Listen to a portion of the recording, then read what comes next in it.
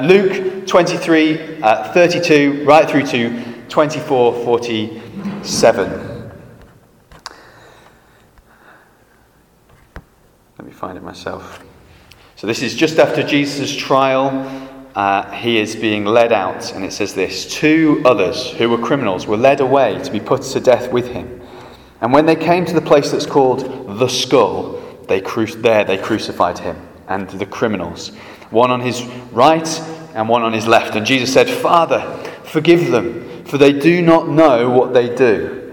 And they cast lots to divide his garments.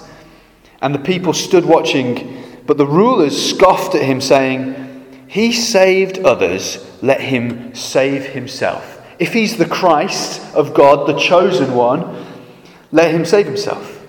And the soldiers also mocked him, coming up and offering him sour wines and saying, "If you are the king of the Jews, save yourself." And there was an inscription over him mocking him, saying, "This is the King of the Jews." One of the criminals who was hanged railed at him, saying, "Are you not the Christ? Save yourself and us." But the other rebuked him, saying, "Do you not fear God, since you are under the same sentence of condemnation? And we, indeed, justly, for we are receiving our due reward for our deeds. But this man has done nothing wrong." And he said, "Jesus, remember me when you come into your kingdom." And he said to him, "Truly, I say to you, today you will be with me in paradise." And it was about the 6th hour, 3 p.m., and there was darkness over the whole land until the 9th hour. From midday until 3 p.m. there was darkness over the land, while the sunlight failed. And the curtain of the temple was torn in two. Then Jesus, calling out with a loud voice, said, "Father, into your hands I commit my spirit." And having said this, he breathed his last. Now when the centurion saw what had taken place, he praised God, saying, "Certainly this man was innocent." And all the crowds that had assembled for this spectacle, when they saw what had taken place, returned to their homes, beating their breasts. And all his acquaintances and the women who had followed him from Galilee stood at a distance watching these things. Now there was a man called Joseph from the Jewish town of Arimathea. He was a man of the council, a good and righteous man who had not consented to their decision and action. And he was looking for the kingdom of God. This man went to Pilate and asked for the body of Jesus. Then he took it down and wrapped it in a linen shroud and laid him in a tomb cut in stone, where no one had ever yet been laid. It was the day of preparation, and the Sabbath was beginning. The women who had come with him from Galilee followed and saw the tomb and how his body was laid. Then they returned and prepared spices and ointments. On the Sabbath they rested according to the commandment. But on the first day of the week, at early dawn, they went to the tomb, taking the spices they had prepared, and they found the stone rolled away from the tomb. But when they went in, they did not find the body of the Lord, Jesus. While they were perplexed about this, behold, 2 men stood by them in dazzling apparel, dressed in white. And as they were frightened and bowed their faces to the ground, the men said to them, "Why do you seek the living among the dead? He is not here, but he has risen. Remember how he told you while he was still in Galilee that the Son of Man must be delivered into the hands of sinful men and be crucified and on the 3rd day rise?" And they remembered his words. And returning from the tomb, they told all these things to the 11 and to the rest. Now it was Mary Magdalene and Joanna and Mary the mother of James and the other women with them who had told these things to the apostles. But these words seemed to them like an idle tale, and they did not believe them. But Peter rose and ran to the tomb. Stooping and looking in, he saw the linen clothes by themselves. And he went home marveling at what had happened. That very day, 2 of them were going to a village named Emmaus, about 7 miles from Jerusalem. And they were talking with each other about all these things that had happened. While they were talking and discussing together, Jesus himself drew near and went with them. But their eyes were kept from recognizing him. And he said to them, "What is this conversation that you are holding with one another as you walk?" And they stood still, looking sad. Then one of them, named Cleopas, answered him, saying, "Are you the only visitor to Jerusalem who does not know the things that have happened in these days?" And he said to them, "What things?" And they said to him, "Concerning Jesus of Nazareth, a man who was a prophet, mighty in deed and word before God and all the people, and how our chief priests and rulers crucified him, condemned him to death and crucified him. But we had hoped that he was the one to redeem Israel. Yes, besides all this, it is now the third day since these things happened. Moreover, some women in our company amazed us. They were at the tomb early this morning, and when they did not find his body, they came back saying that they had seen a vision of angels who had said that he was alive. Some of those who were with us went to the tomb and found it just as the women had said, but they did not see." And he said to them, "O foolish ones, and slow of heart to believe all the prophets have spoken. Was it not necessary that the Christ should suffer these things and enter into his glory?" And beginning with Moses and all the prophets, he interpreted to them the whole scriptures concerning himself. So they drew near the village to which they were going. He acted as he was going further. But they urged him strongly, saying, "Stay with us, for it is towards the evening, and the day is now far spent." So he went in to stay with them. And when he was at the table with them, he took the bread and blessed it, and broke it and gave it to them. And their eyes were opened, and they recognized him. And he vanished from their sights. They said to one another, "Did our hearts not burn within us while he talked to us on the road, while he opened up the scriptures?" And they rose that same hour and returned to Jerusalem, and found the 11 and those who were with them gathered together, saying, "The Lord has risen indeed and has appeared to Simon." They told what had happened on the road and how it was known to them in the breaking of bread. As they were talking about these things, Jesus himself stood amongst them and said to them, "Peace to you." But they were startled and frightened and thought they saw a spirit. And he said to them, "Why are you troubled? And why do doubts arise in your hearts? See my hands and my feet, that it is I myself. Touch me, for a spirit does not have flesh and bones as you see that I have." And when he said this, he showed them his hands and his feet. And while they still disbelieved for joy, they were marveling. He said to them, "Have you anything here to eat?" And they gave him a piece of broiled fish, and he took it and ate it before them. And then he said to them, "These are my words that I spoke to you whilst I was still with you, that everything written about me in the law of Moses and the prophets and the Psalms must be fulfilled."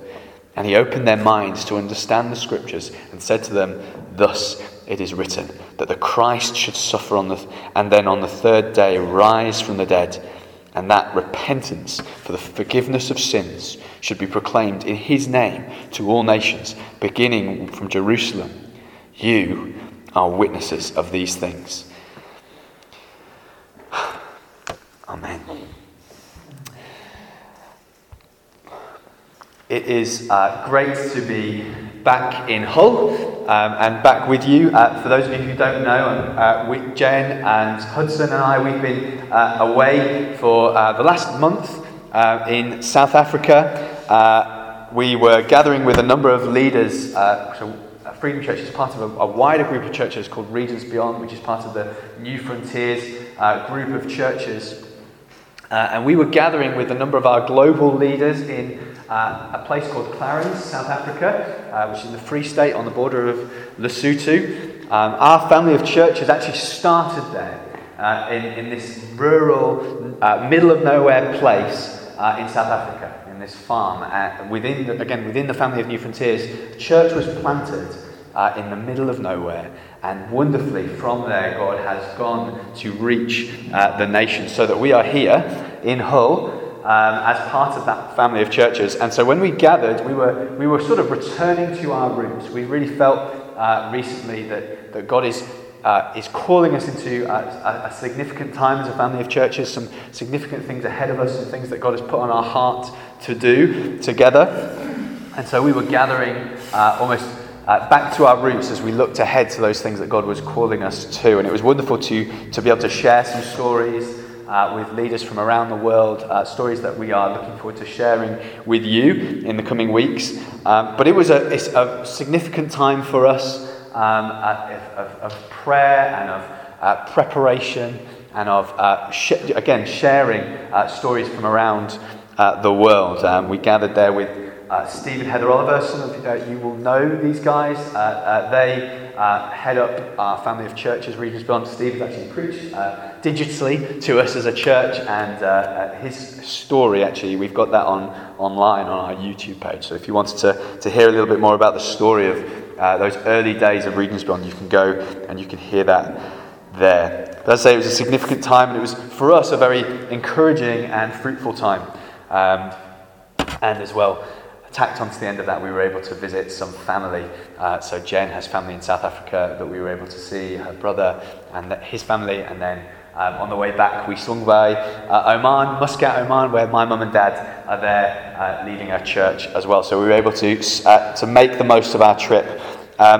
Some of you will know that whilst we were away, Hudson became quite ill.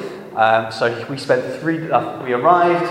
Hudson was a bit wobbly, and we were kind of thinking, is this just the time difference? Strange times, strange meals on the plane, all of this thing. But he very quickly became very, very ill. Hadn't eaten. His temperature was, hitting 39, and we were in hospital for 3 nights. And so we're just really grateful for all your prayers. I was back and forth from the hospital in the next town over, which was where Hudson had to go, as there was nowhere in Clarence.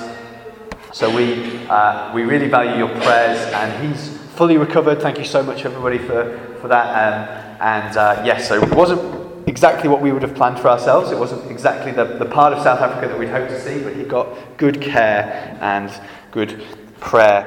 And also we're really grateful for everyone for releasing us to be able to be away as we were, whilst also continuing this work here. It's our being away was made so much easier in the knowledge that this is not something that is held by one or two, but it is a community thing. That's the picture of the church that the Bible gives. This is something that is given to a people, for a people. So it's not just there is a minister and there's we together we minister to one another, and we hold this work together, and we equip one another, and we serve one another. And so it was wonderful for us to be able to step away and to see that at work, and to come back and to hear that that's exactly what's been going on. And so we were really grateful for you guys for being able to release us in the way that you have. And we're grateful to be able to make it back in time to celebrate Easter Sunday with you. He has risen.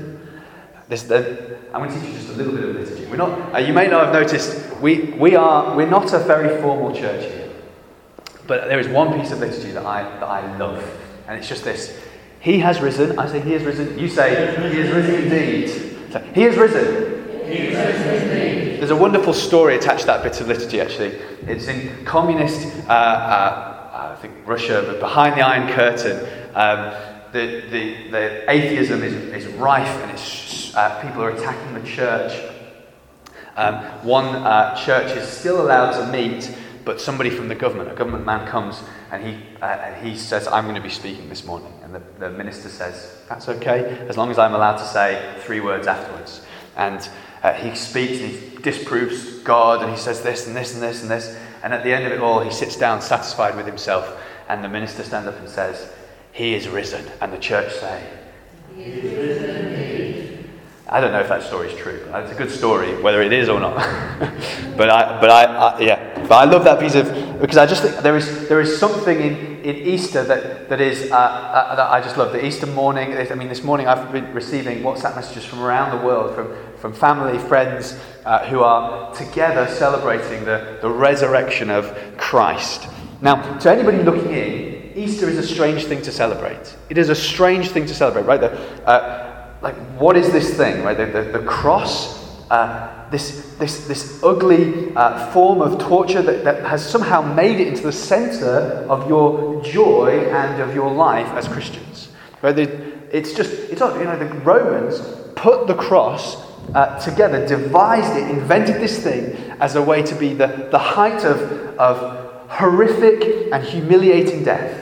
There someone is hanging naked as a spectacle to everybody looking on. This is what we do if you cross us. It is ugly, it is painful, it is torturous. And yet somehow it has made its way into the centre of human history, into the centre of the Christian faith, into the centre of our joy and our lives and our teaching. And so to anybody looking in, it's weird. I've heard people talk about it as though, they're kind of wearing the necklace or the putting the cross upon your wall. Right? And that would be the equivalent of putting up the hangman's noose or an electric chair, or kind of an image of a kind of a lethal injection. That's something that should recoil, if you understand what the cross is, that recoils at the image of it. And yet, there it is at the centre of our celebration.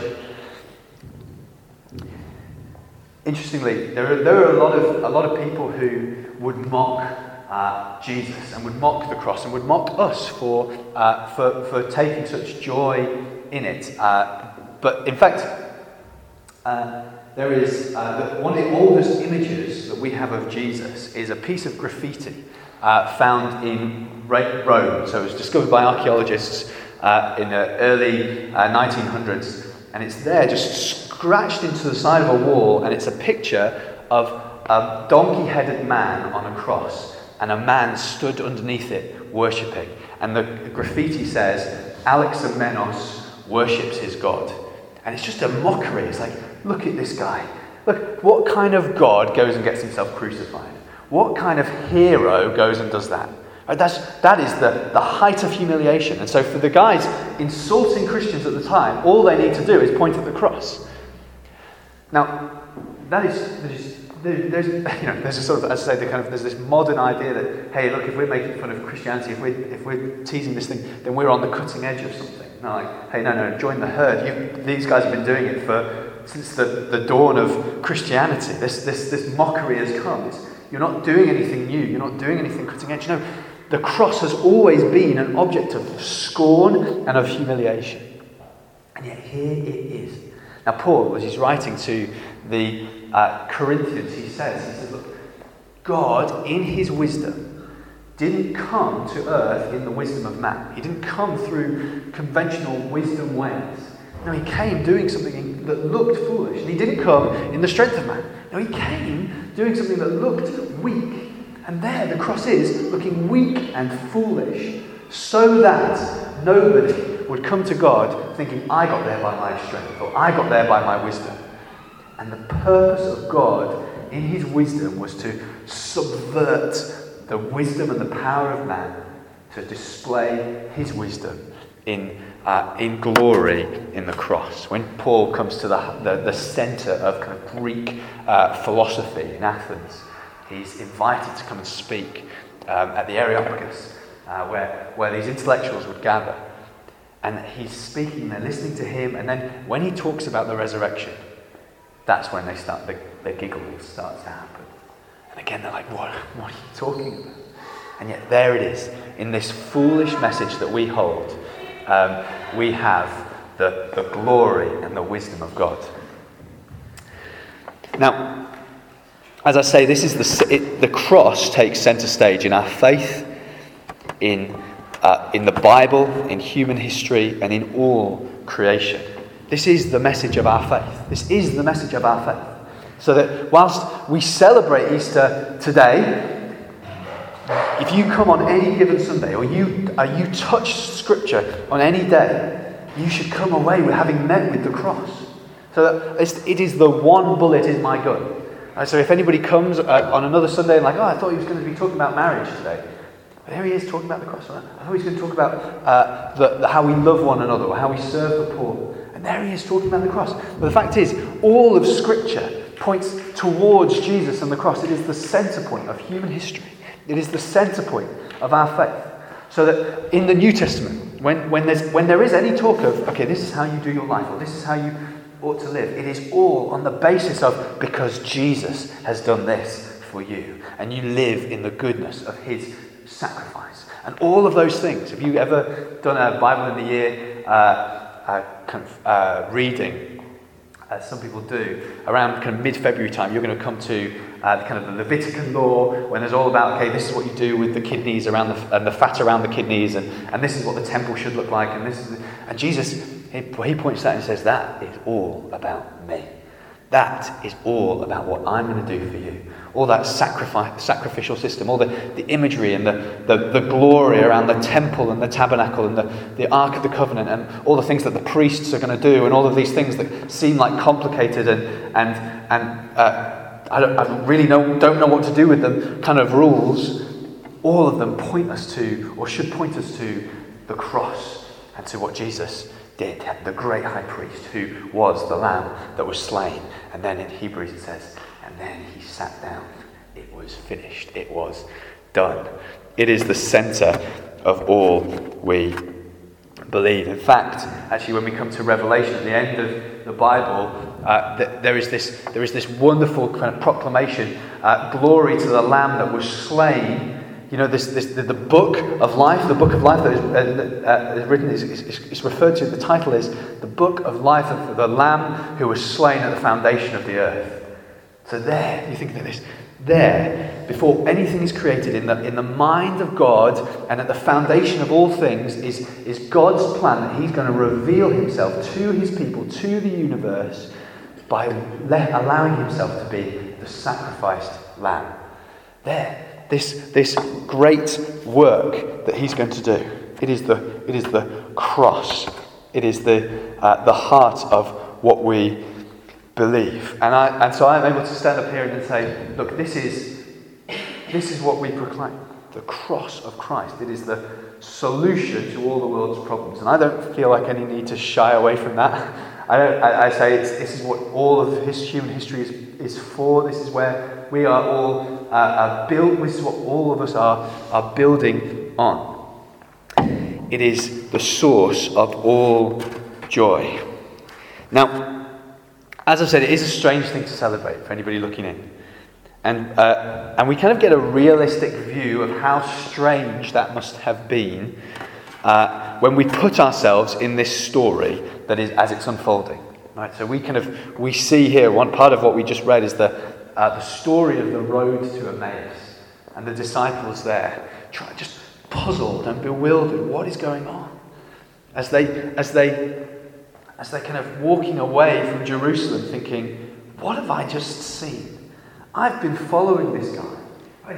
He called me, and I followed him, and he said, right, this is what I'm going to make you. I'm going to make you a follower of me," and that's how they define themselves. I follow Jesus. What are you doing today? Well, let's see what Jesus is doing. I'll go do that with him, and so that's what their whole identity has been towards. And so they've been following Jesus, and then suddenly they've been seeing him do these incredible things, these miraculous things. They enter Jerusalem, Palm Sunday, with the celebration as the arrival of the King. And they're thinking, surely this is it. We're coming to the high point now. And then he's arrested and he's killed. And they're just there thinking, what was all that about? What was that about? Coming away with heaviness and disappointment and sort of like just totally lost. What do I do? I was a follower of Jesus. Now where's my purpose? I thought I had a purpose. I thought we were going somewhere. I thought we were doing something. And they're walking away from Jerusalem to Emmaus. I don't know what they've got planned, but they're walking on. And as they are, Jesus meets with them.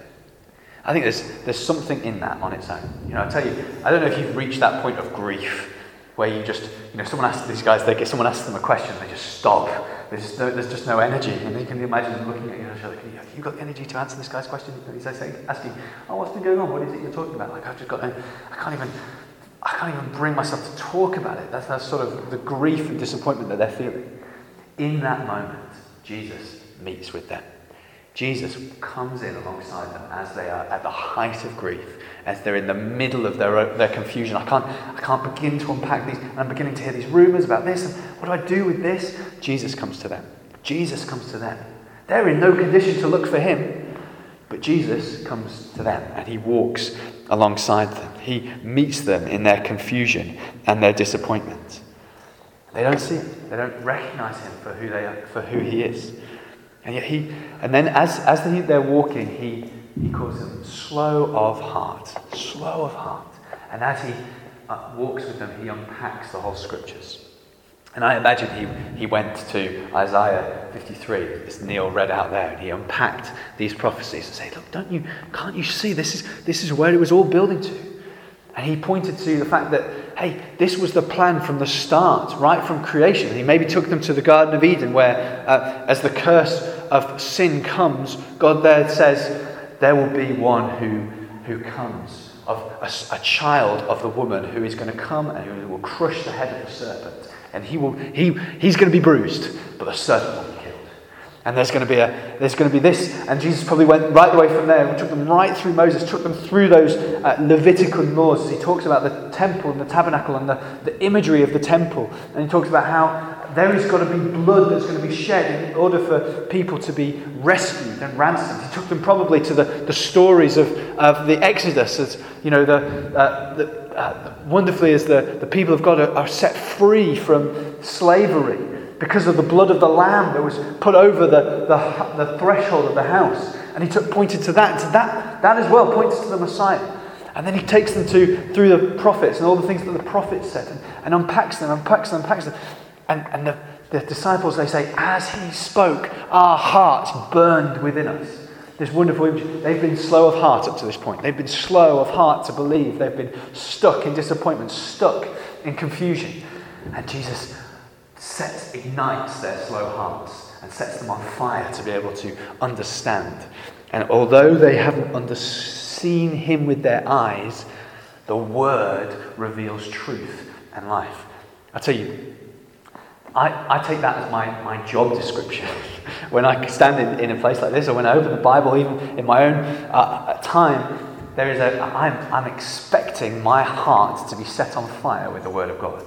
That's what I pray comes out of these times as we together open the Bible together and look at it, that there would be an igniting of hearts. Because I tell you, we can be so slow. Our hearts can be so slow to believe.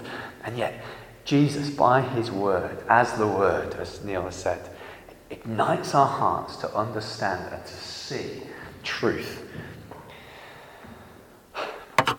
He is revealed also in the breaking of bread. Right? You see it, he's there, he goes in with them into their home. He makes to walk on. But hospitality, if you've ever been to the Near East or the Middle East, hospitality is king. And so there is a kind of, you don't let that happen. Right? No, you don't let a stranger walk past your house. No. If they've been walking with you, they're invited in, and there's this sort of we've enjoyed that as we've travelled. But there's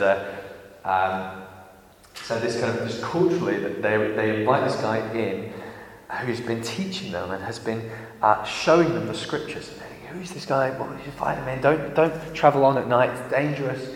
He sits down with them and he breaks bread, and in the breaking of bread, they recognise, I've seen this before.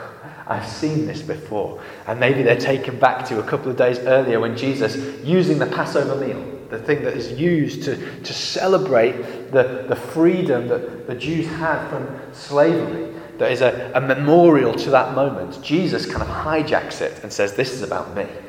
This is about me. That meal has a meaning already, but he says, no, that meal and the story that it points to, both of them are about me. And he says, my body is broken for you. I am dying for you. Eat it to sustain you. I'm being broken to sustain you, to give you life, to give you joy, to be filled and to be strengthened. That's why I'm being broken.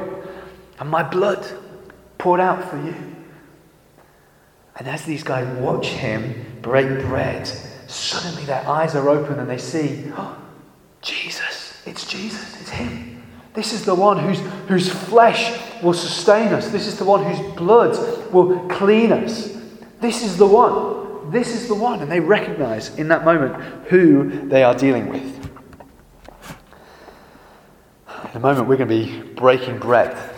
And we're told in Scripture that as we do that, we proclaim the Lord's coming, the Lord's death until he comes again. There is a sort of a proclamation. So as we break bread, I hope that we're going to have the similar sort of experience as we see again, this is the one. This is the one who has given himself for us. It is it is a mixture of moments as we do that. It's a somber moment as we remember, this is what was required for us to enter into the kingdom because of our sin. It required a sacrifice because we, as the man on the cross said, we have earned for ourselves this cross. And yet there he is, willingly dying for us. And so it's a somber moment as we remember, this is what it cost God. And yet it is a moment of celebration as we realise, and here we are enjoying the fruit and the sustenance of the God who loves us, who planned at the foundation of the world, this is how I will reveal myself to my people, with a no holds barred love and a no holds barred gift. Not one to try to be repaid. I tell you, some Christians kind of get into this mess of thinking that, okay, now God, I've received forgiveness, now I've got to try and kind of back pay God. Like I've got to try and work it out. I've got to show that I was worthy of it. I've got to try and Christians get themselves tangled in all sorts of messes doing that. Hey, it is a gift, and you cannot and you will not repay him for it. But I tell you what, that gift does its work in you so that you become more and more and more like your Father who is in heaven. That is the work of Christ in us. Not just forgiveness, but total restoration, total new life because of him. And as we come and we break bread and we drink, this isn't wine, I'll let you into a secret, it's this juice. But as we break bread and drink this, we remember this and we see and we kind of receive grace in that way again.